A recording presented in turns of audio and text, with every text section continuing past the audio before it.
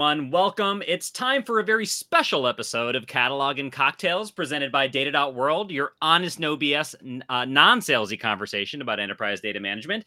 And we have a very non-salesy thing to talk to you about today, something very interesting around technology innovation. It's around AI, and it's around actually some research that we've been doing. And we've got some awesome guests here where we're seeing 3x better accuracy around large language models around Gen AI by using knowledge graphs.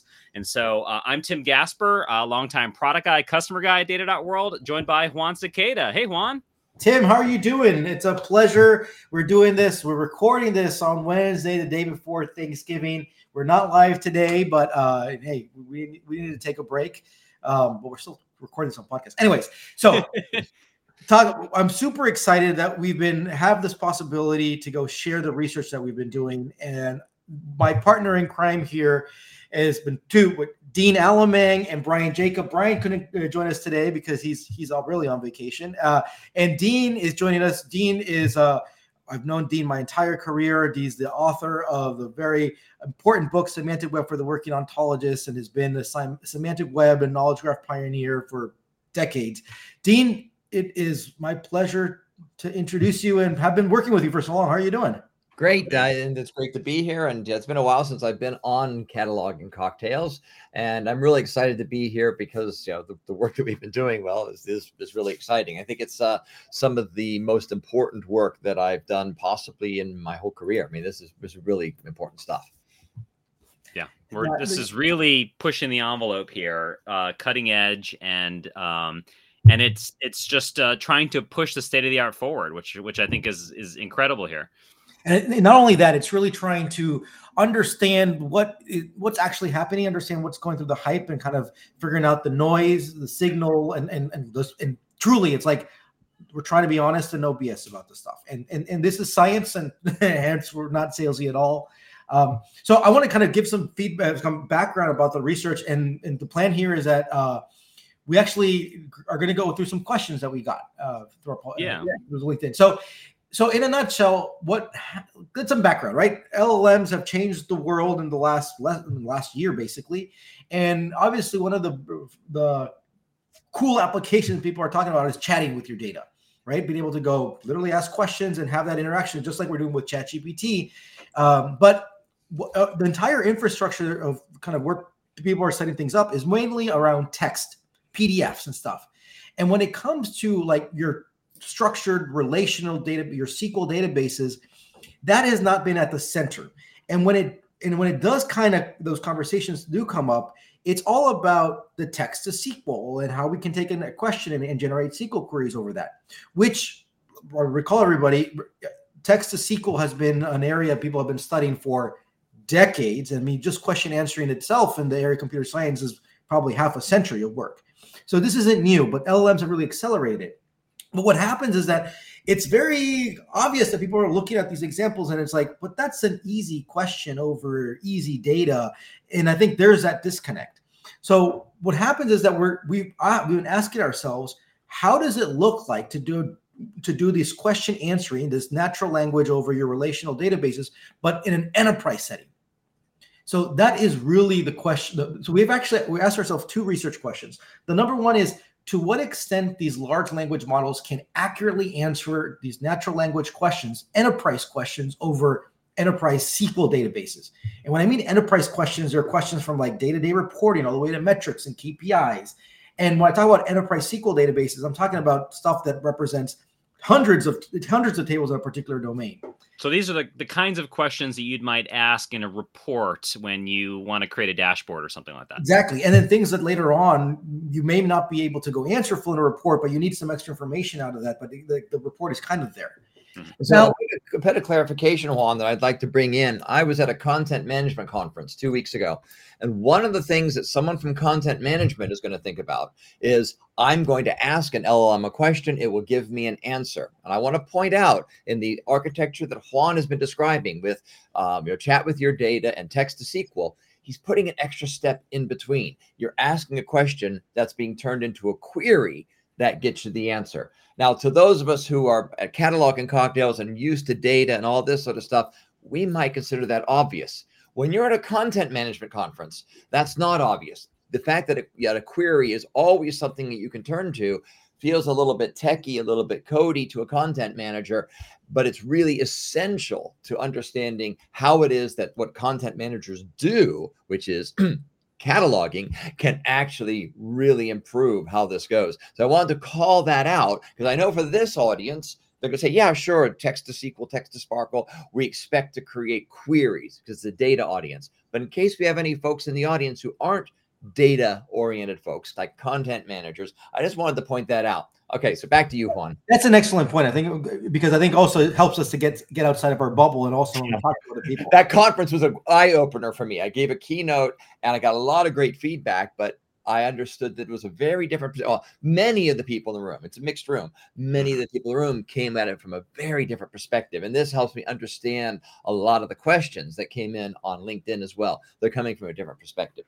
And that's a particularly important perspective here, because I think that content managers have been doing a lot of the work that's going to be really important in making LLMs work in the future. But yep. I'm kind of bearing the lead here, so I'm going to go back. No, this is good. This is so. What happened was around like 4 or 5 months, whatever, when we were in Vegas for the Snowflake at the Snowflake Summit.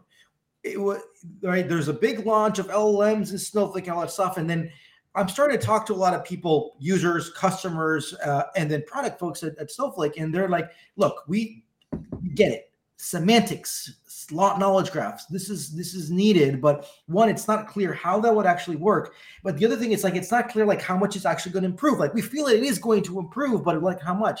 So basically, a lot of the product folks told us, "Hey, you guys should do a benchmark." And I'm like, "Yeah, we should."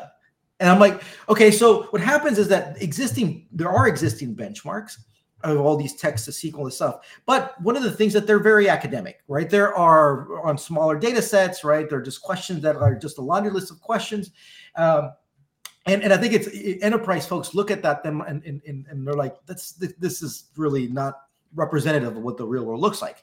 So hence along those lines, Juan, the data sets they use are normalized. You can actually tell what normal form they're in. In my experience, I've never encountered an enterprise data system that comes close to being analyzable in terms of normal forms. It's a little bit of this, a little bit of that, and oh yeah, we patched that on somewhere. And it's that wild, crazy space that, to my mind, is the real difference to an enterprise data set from the ones that you see in the textbooks.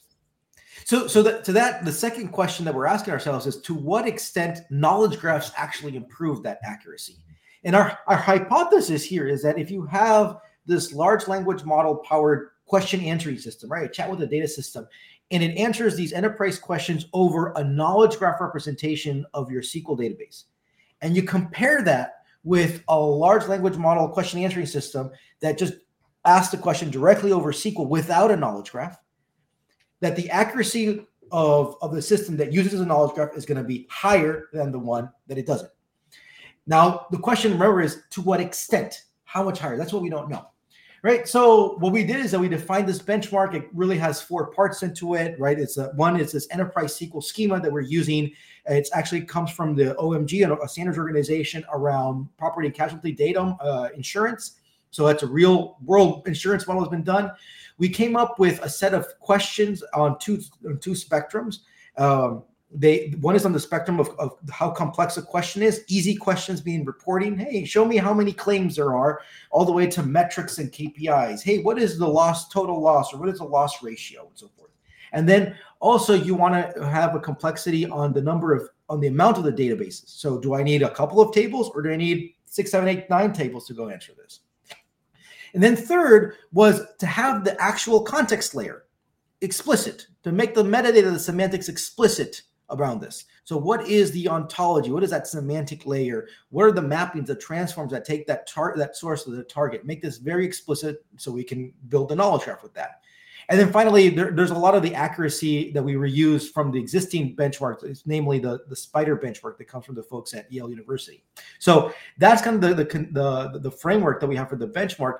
And the results is, one more thing. The system that we did was very simple on purpose, because we wanted to define a baseline, a very simple baseline.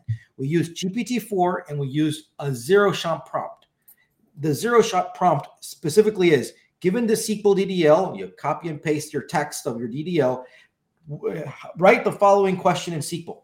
And for the knowledge graph one is, given this OWL ontology, right? We're using the semantic web RDF standards here. Given this OWL ontology and turtle syntax, you copy and paste it, write the Sparkle query for the following question.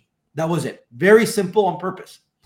So just by that, the results is that if the accuracy over all these questions that we did combined was 16% if you don't use a knowledge graph, and that increased to 54% if you use a knowledge graph. That's your 3x. And then if you have these different quadrants, if you think about like easy questions over easy data, that was 25% without knowledge graph and 70% with the knowledge graph. If you have kind of more complicated questions on easy data, smaller number of tables, that was 37% with SQL, no knowledge graph, and 67% with the knowledge graph. And then the moment you get into more complicated schemas, meaning actually if you required more than 5 tables, the accuracy without a knowledge graph was 0. And then with the knowledge graph, it was 35, 38%. So this is already kind of, these results for me support the following claim, which is investing in knowledge graphs is going to improve the accuracy for your large language model for any question answering systems. And basically, look, to really succeed in this AI world that we're in now, you must treat your business context, your semantics, your metadata as first-class citizens. Knowledge graphs are a requirement for generative AI. That's the evidence we have, and that's what we shared last week. And I think what we wanted to go do is that I shared this post in Data.World and on LinkedIn, and we're truly amazed with how this has been perceived. I think I've just been blown away. And so many comments. I think it's more comments and reactions than any LinkedIn post I've ever made. So yeah, it's really catching on. Tim, you're going to help us drive the next section here. Yes. Yeah. Well, and before we move forward, I want to make sure we're really, that our audience here really understands kind of the implications of this. And it's no surprise to me that this was very popular on LinkedIn because everybody, sees what's happening with ChatGPT and with LLMs. And of course, if you work in an organization, right, your thought process is, well, I want to use LLMs to tap into the knowledge and the data that we have in my own organization. And how can we start to do that? And is it going to actually be helpful? So it's no wonder that there's a lot of interest here in terms of leveraging this or taking this to the next level. Just to make sure that we're clear here on the results, what this means is that for both easy questions and hard questions, for easy schemas and complex schemas, providing and leveraging a knowledge graph makes the LLM create more accurate queries. And it is especially impactful for the most complex queries and the most complex questions and the most complex schemas, right? Definitely. And in the case of complex questions, complex schemas, the text to SQL didn't work at all. Exactly. Yep. I think that's pretty incredible.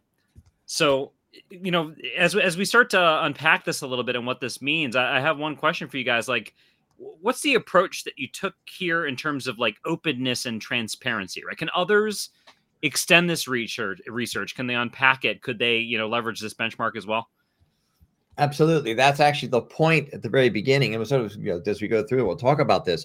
But the vision that Juan and I had when we were putting this together is that we would do very like what the Spider folks at Yale have done to build this benchmark, publish all the pieces of it, have our experiments where we did the results. But now reimagine that somebody from the text to SQL world would come in and say, no, the knowledge isn't the most useful thing. There's actually something you could do with an advanced ERD diagram. And in fact, we got exactly such a comment back. And we could say, great, an advanced ER diagram would help a lot. Prove it. Here's the data. Here's our results. Your turn. And we're not sitting here being defensive. It's like, no, this is how we as an industry, we as a scientific community are going to figure out what on earth is going on here. Is it knowledge? Does knowledge have to be an OWL? I kind of doubt that. Could knowledge be encoded in an ER diagram? Probably, but let's have someone try that. Or how about plain English? I'm just going to write a paragraph in plain English and that's going to work just as well. That might be true. I don't know. But we really want to set up a community resource so that questions like that have empirical answers, not just speculation answers. Yeah. I mean, the plain text is especially interesting. I know a lot of comments are wondering about, hey, how can, prompt engineering and passing other types of context actually take this to the next level, which I think is some of where y'all are thinking of taking this next, right? And this is something that you can do empirically. It's no longer just, hey, I got a better idea and I'm going to go out and make my product and say that it's better. It's like, well, we can actually, as a group, test what's better, and then your better product is the one that finds the sweet spot. Right. No, this is great. It's all about how we can push the knowledge of the entire data community forward. So we're actually going to leverage questions that were posted on LinkedIn and through social networks here to drive kind of the next part of this podcast interview here. And let's start actually with Eunice L. Bragg, who asked some really good questions around architecture for this. So Eunice said, I'm currently working on the same topic to use knowledge graphs to improve the reasoning of LLM, and would like to ask a couple questions. So first of all, the way to feed knowledge graph into LLMs does use any specific tokenization technique or use top layer on the LLM to extract content such as knowledge extraction, deep KG LLM framework. So that's a little bit deep technical here, but I'm sure you can kind of unpack that. Or does it use RAG, which is another sort of architecture here, or applying prompt engineering, which takes knowledge graph as a schema passed as the prompt. So maybe you could unpack these terms a little bit and what approach was taken here. So as we said, as I was mentioning, we start on purpose with the most simple prompt engineer, right? And so you can imagine everything that we're doing here is a form of RAG, right? So, but I think people are right now retrieval augmented generation. Yeah, exactly. Retrieval augmented generation. I think right now RAG is synonymous to like, oh, there's a vector database included. So there's no vector database included yet in these types of what we've done here. But I think, as Dean was saying, we want other people to go test up their approaches. So in this case, the RAG, the retrieval that you're doing is actually passing in already that context of the schema or the ontology inside of the prompt. So what we did was just prompt engineering, and as I mentioned, it's this very simple zero-shot prompt. And again, that was done on purpose to figure out the baseline. We wanted the most simplest thing so we can know how we can improve it. So now everything that Eunice is bringing up is like all of that should be tested, right? Should we have a very specific type of LLM that is specialized on knowledge graphs? Yes, somebody test that. There's existing new SQL foundational models that should be tested too, right? We also brought up that what happens if their context layer is too big that it doesn't fit inside of your context window, right? I'm using the context word twice. Like your semantics, your metadata, your ontology that's too big, it's not going to fit inside your context window. So you need to go be able to kind of pull it out from somewhere else, and you're probably going to pull it out from a vector database. Like, how are you going to figure out what parts of that needs to be figured out too? Again, we only did a zero-shot prompt. Can we improve that prompt? All of that needs to be tested. So at this moment, we're the very basic prompt on purpose to figure out the baseline, and now we can start seeing people saying, "Hey, I ran this benchmark again with this different type of prompt," this is what we should be explicit about, and we're going to see how this accuracy can improve. So one way to think about this is that this is an actual scientific experiment. You control out certain variables to make sure that those aren't impacting your measurements. And in fact, the three variables that Eunice talks about here are three of them we quite explicitly factored out of this, because you don't want to say, well, gee, you had a better prompt for this one than that, or you had a better LLM for this one than that, or this one used some retrieval to do stuff. We know those things will make it better. And that's one of the reasons why the actual results are quite modest from a production point of view. I mean, anybody back in May I was playing around with this stuff and I got far better results than 50%. Why? Because I was playing around with all these variables and a whole bunch more. And not only did I do that, basically, I was at a conference in May and I saw 2 demos where people did that. And I was looking at a message from my colleague, Bryon Jacob, the 3rd author on this paper, where he was doing that. Yeah, yes, you can obviously do better than this. We controlled out these variables on purpose. I know we said this before, but it's really, I think, the thing to understand about this work. We controlled out these variables and said this one variable has a 3-to-1.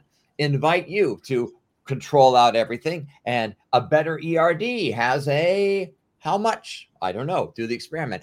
A better prompt engineering could do, and so on. And then the real interest, and I am repeating myself, but it's really important. How do we combine these together to find the sweet spot that gives you the best interaction of all of them?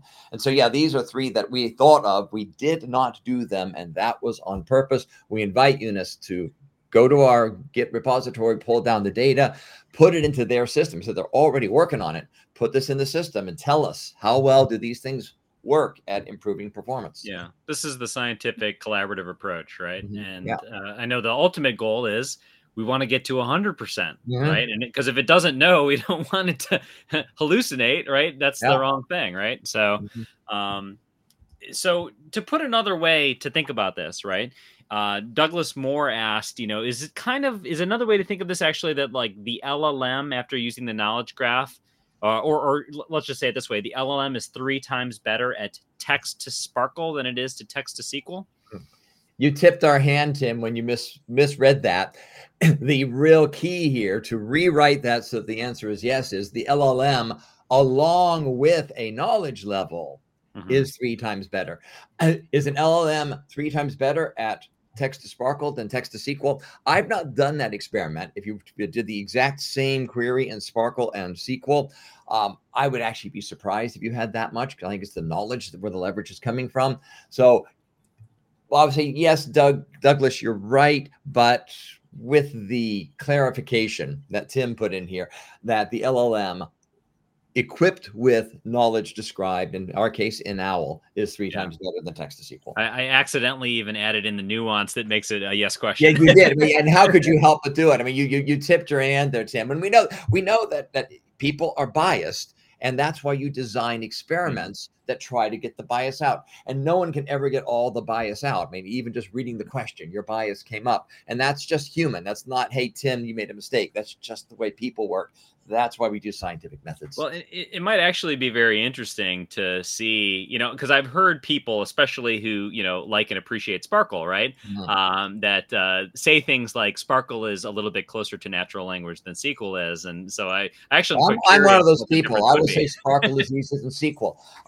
And there's the fabulous Lee Dodd's fabulous little article teaching RDF to a 6-year-old. It's easy to teach this stuff to people who haven't been confused by all the SQL stuff, but that's a whole different topic. We won't talk about that today. No worries. One thing people ask a lot is like, why is this happening? Well, it's actually hard to explain the why, because we don't know what's going on inside of these things. We can always just speculate around this, and maybe we can come up with different hypotheses and experiments to figure that out. A speculation I have is that because the graph and the way you model things, you make the triple, right? The English sentence, right? The subject, the predicate, the object. The predicate is that relationship, and you're making that explicit. While in SQL, for example, if a foreign key represents that relationship, and it is implicit, like I don't know what the words are. So you have like the way you're making that relationship is by making sure that these 2 columns actually either they may be the same column name, or you have to know that they reference different ones, even though they have different column names. So they're not implicit; they're implicit. So I suspect that the knowledge graph gets higher accuracy because I'm making the language more explicit in how I'm designing the model here, the model in the sense of the data model, while in SQL it's not explicit. And actually, Juan, in JSON, you have the same problem, the dual problem. You've got the name of the relationship, but no type necessarily of the other end. So there are 2 things you can have. How am I related to it, and what is it? SQL's really good at the what is it. It's in a certain table. I don't know what it is. JSON's really good at how am I related to it. It's got a field name. They don't have both. An OWL and other knowledge representation languages go out of their way to do great both. point. I never thought about it that way. Interesting. And just to piggyback on what you said, Juan, like the example I thought in my head was like joining a customer table to an order table, right? In SQL, that just might be join this key to that key. But the actual verb that connects all of that is, a customer made this order or purchased this order, right? Yeah. And then I think things that you can go improve later on is like, well, how are different ways that people are describing this and so forth. So, and then you can talk about synonyms and you can add this. I mean, this is extra metadata, extra context you want to go add to it, but yeah. So context is important. Context is critical. And, as we think about this number, right, this 54.2% number, Dr. JU here asks, great work. Question, is 54.2% considered state of the art? Is that practical for production usage? So a couple of things here. One is if you look at the large body of work from text to SQL and like look at the the Spider benchmark. I mean, they're talking about in their benchmark some accuracies of 90% and stuff. Yeah, right? And it was like, very high numbers out there. High numbers, but then but we're presenting another experiment. We're saying, well, if you're only doing SQL, it's really 16, and the knowledge graph is 54. So I think this is with these results, people should be asking the questions like, what's really going on? Because we're providing some different numbers, and science is a social process, so we need more people to start asking more questions about what's going on. So my point is, like, I think the state of the art is just changing. Like, we think it's one thing, but maybe it's another.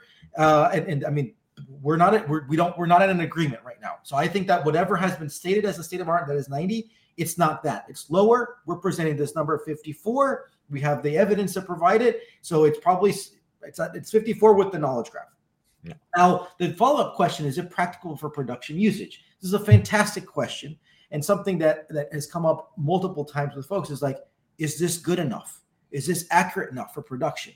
Mm-hmm. Well, what I got to ask is, what does accurate enough mean? I'm sure everybody's going to be tempted to say 100%. Mm-hmm. Has to be 100%. I can't use it. And so then two things come to mind. One is, for questions today, how are they being answered today?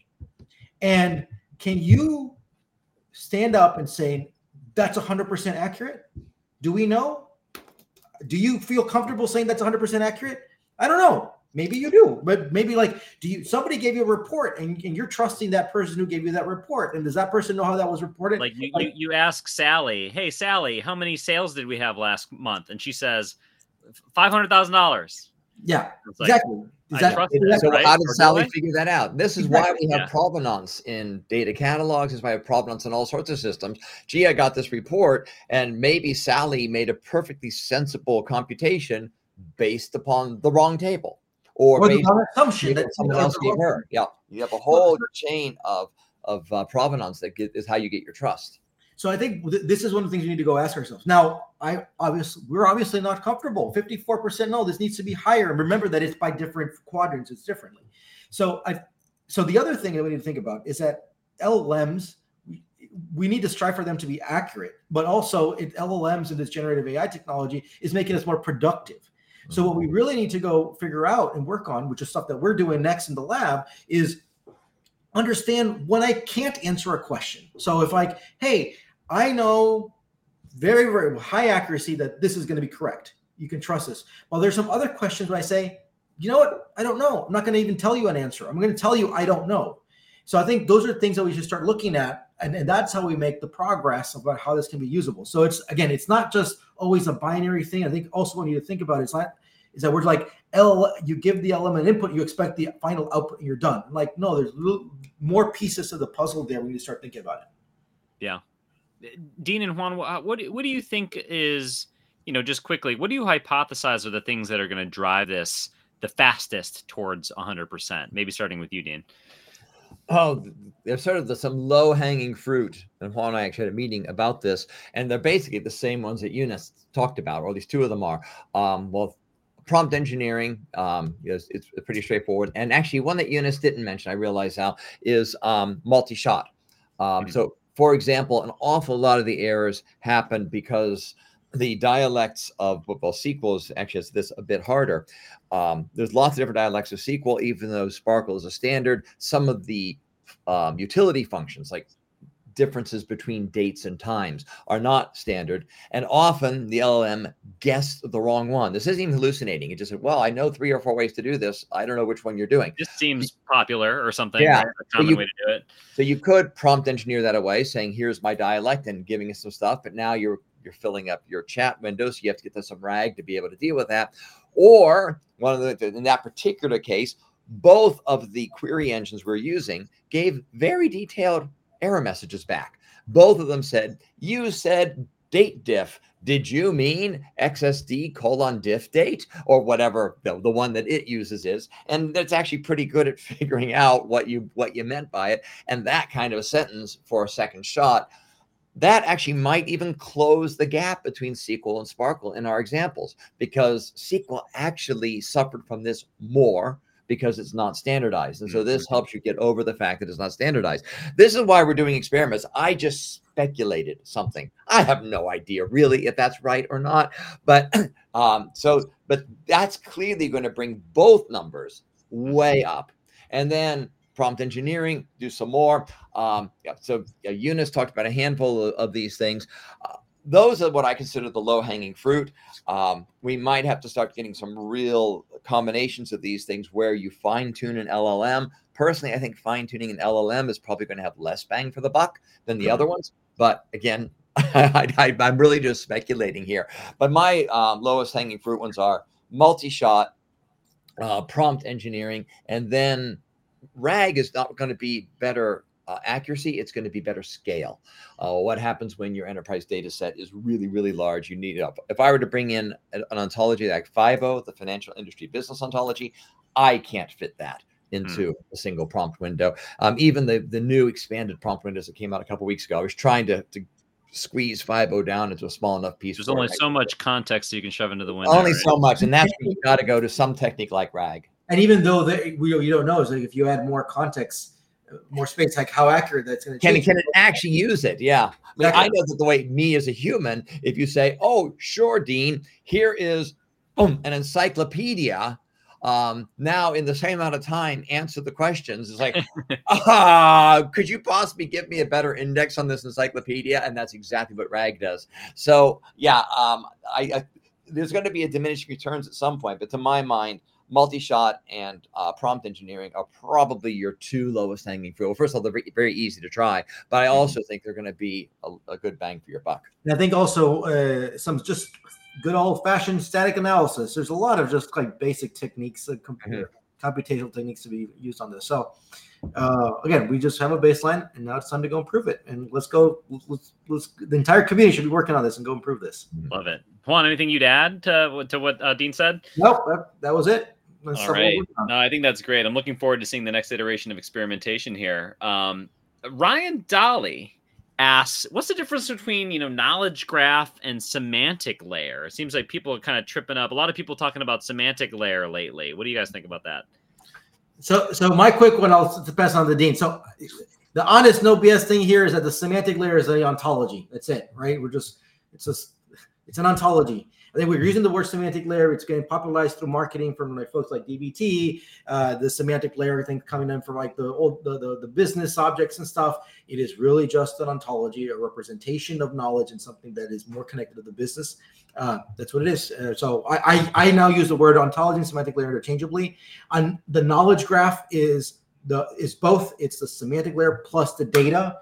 In the knowledge graph, that data is represented as a graph. It could be physically represented in a graph, or it can be virtualized. And then actually the experiments that we did, it was virtualized. So the data was still in SQL, and the knowledge graph was virtualized. So even though we're talking about graphs, that graph was later then translated to SQL. And that's just kind of the standard graph virtualization, semantic graph virtualization technology. All right. So ontology, semantic layer, same shit. Dean, you agree? Yeah, pretty much. Because I've been using different words for this for ages. At one point, I actually think in even this podcast, I used the word knowledge level, which goes all the way back to Newell's seminal work back in the 80s, and that's how we talked about it. But it's kind of funny. We're going full circle. We had knowledge level, then we went through semantic, semantic, that's knowledge level, semantic web, and that's, of course, where I've done a lot of my work. And then we started to have the knowledge graph, and now we're talking about the knowledge graph being split into a semantic layer and a data layer. And I feel like pretty soon we're going to be back to Alan Newell again and talk about the knowledge level. And actually, one thing that's kind of funny with that sort of history, there was a thing he called the knowledge level hypothesis, which nowadays, in some sense, it's what we're testing here. That the hypothesis was there actually is something useful to say above the structure and the content of your information. We're not even going to talk about data yet, just information. And that was quite controversial when he wrote about it back in the 70s or 80s. And in some sense, here we are, 70, 80, 90, 100, how many decades later, and we've got an experiment where we now have a specific definition of what Newell's knowledge level was. We're actually calling it a semantic layer now as part of a knowledge graph. And we're actually in a position to run an experiment to say, not just does the knowledge level exist, which is what the hypothesis was, but just how useful is it? So I tend to use the words very much the way Juan is using, that the knowledge or the semantic layer is the ontology or ontologies, and maybe the mappings, and then the data layer is, well, your data. Put that all together into a system that actually answers questions, and that's a knowledge graph. So we're really just tripping up on semantics here. I had for every time someone said that to me, I'd have retired by now. Listeners, keep listening. I'm sorry for the joke. All right. So the next questions I actually want to combine together because I actually think they're related around. So the first question from Patrick Jacqueline is, did you have to design and define the ontology first for the knowledge graph? So we were just talking about the semantic layer ontologies, right? Do you have to design it up front? And then the second question here is actually from Michelle Curie, where she asks, where does the knowledge come from? The knowledge graph exists outside of any specific technology. Is the knowledge architecture of it is the knowledge architecture of everything that a dominant encompasses, some of which may never have been captured electronically before. How would an LLM include that which has not been captured electronically? So do you have to design the knowledge? Where does the knowledge come from? So the whole point of this study, the conclusion of the study, is that by investing in building your knowledge graph, by investing in creating the ontology, by investing in figuring out where that knowledge comes from, you are going to increase the accuracy of these LLMs. So yes, you have to go invest and go build that, because if you don't invest and you don't build that stuff, you won't have the accuracy. So which seems a little obvious almost, right? Well, yes, because it's extra context, right? So basically we're saying, oh, if I give more context to the LLM, will it do better? It's like, of course it will. So yeah, all we're doing is building that context. Now, where does that context come from? I mean, I think the traditional RAG architecture with vector databases, it's just like text. But here we're saying we actually invested in giving it much more structure, right? Giving it the semantics and meaning of this, and we see the accuracy increase. I mean, another experiment, as Dean was mentioning before, is like maybe we don't do any of the knowledge and we just give it a bunch of more text, and maybe that can improve. We don't know. Things we should go try.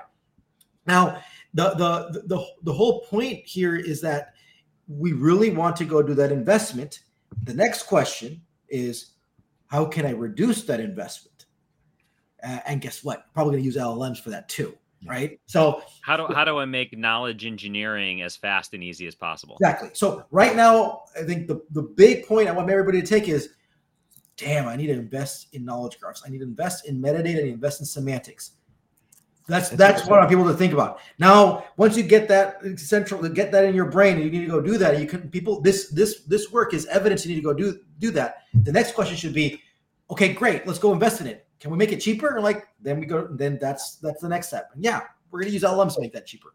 So actually just 1 year ago, and I was looking up, while Juan was speaking, to see if it was possibly exactly 1 year ago, and I couldn't quite find the right email. I was doing a proof of concept with one of our customers, building a knowledge graph.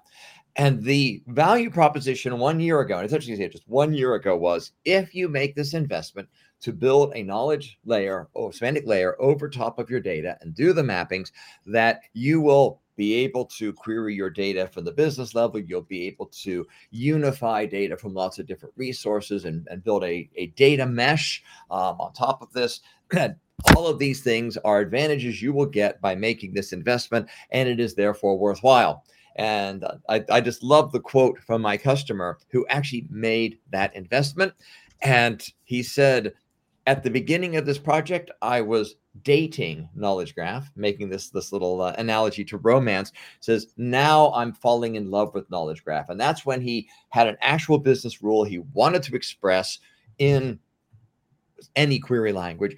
And he'd done all his mappings. And the query was, well, you want to know the total cost of something.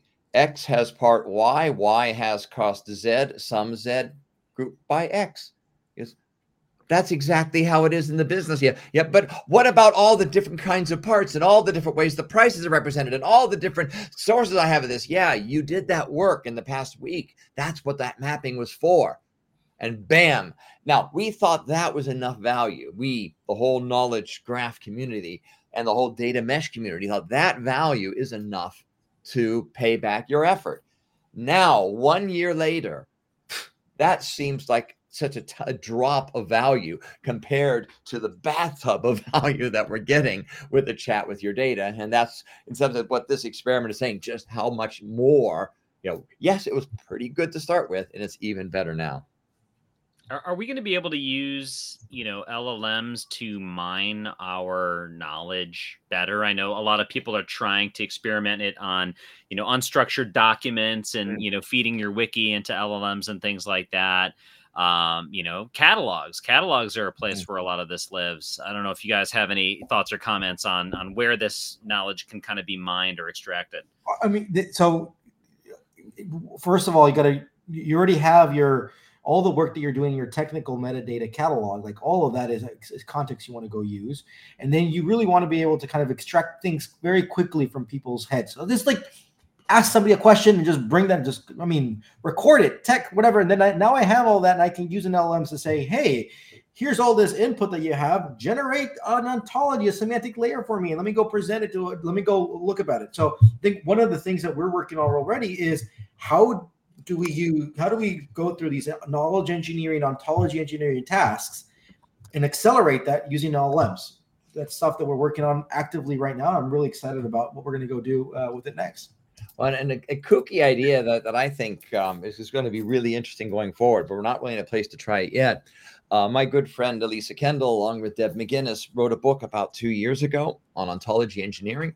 And again, this is pre-LLM, and they are trying to make a methodology of building these ontologies and connecting them off to data using a lot of Elisa's industrial experience and Deb's academic theory and bringing it all together. And it's a wonderful book.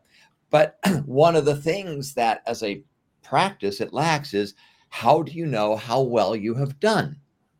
Now, you built an ontology. Did you do better than you did last week? Did you do better than your competitor who is also trying to build an ontology? How can you tell? And they have a couple of metrics in there, but they're kind of not very easy to measure quantitatively.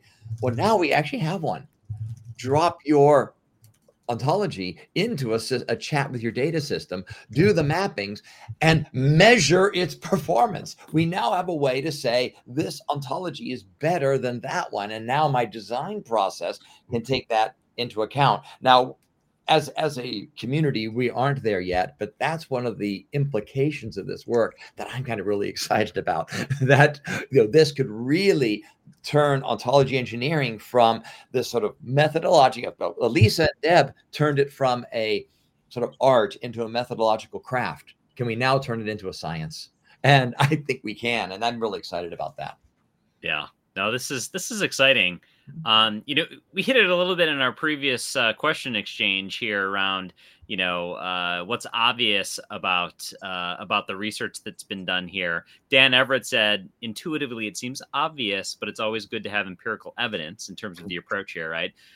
Graham Beresford mentioned, isn't that to be expected? Surely a SQL database does not name the relationships between tables, whereas knowledge graph does. So and that's what we talked about a few minutes ago. Yeah. So Dean, what are your final thoughts on this topic? Well, so the thing about the obviousness of science, I'm reminded of a mathematics professor that I had when I was an undergraduate. He would have us go up to the chalkboard and prove something, and at some step he'd stop us and say, "Why is that true?" And the student would say, "Well, it's obvious."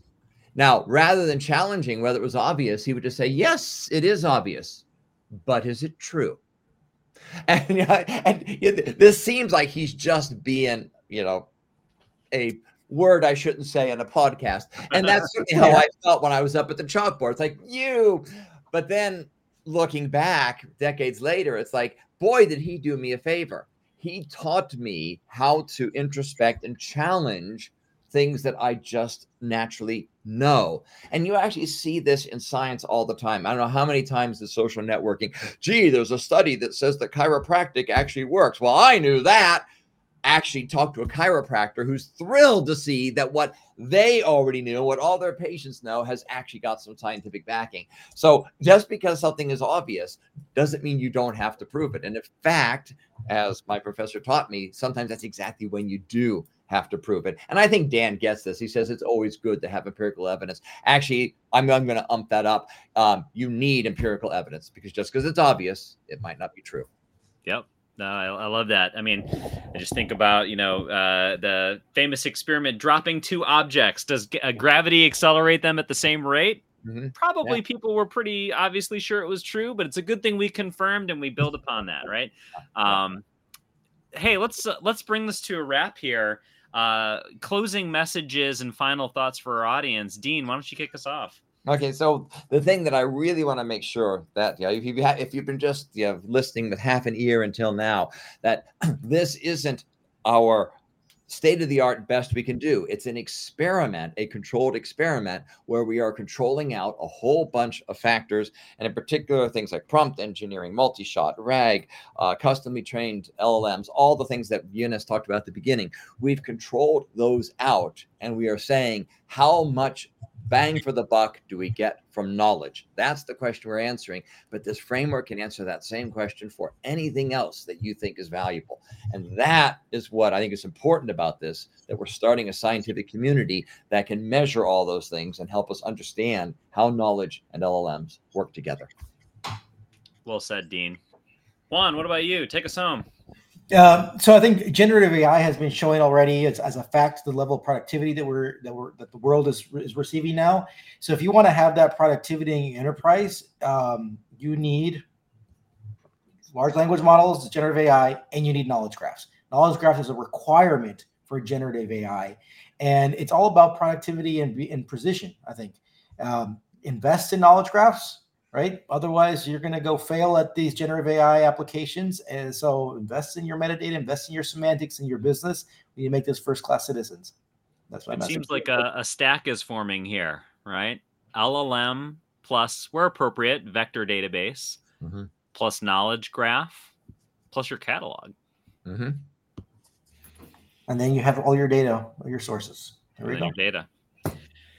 Juan, Dean, I think this was hugely informative. I think our listeners are very eager to see where this goes next. If folks want to learn more about the research, understand the metrics more, maybe consume the actual research paper itself, where should they go?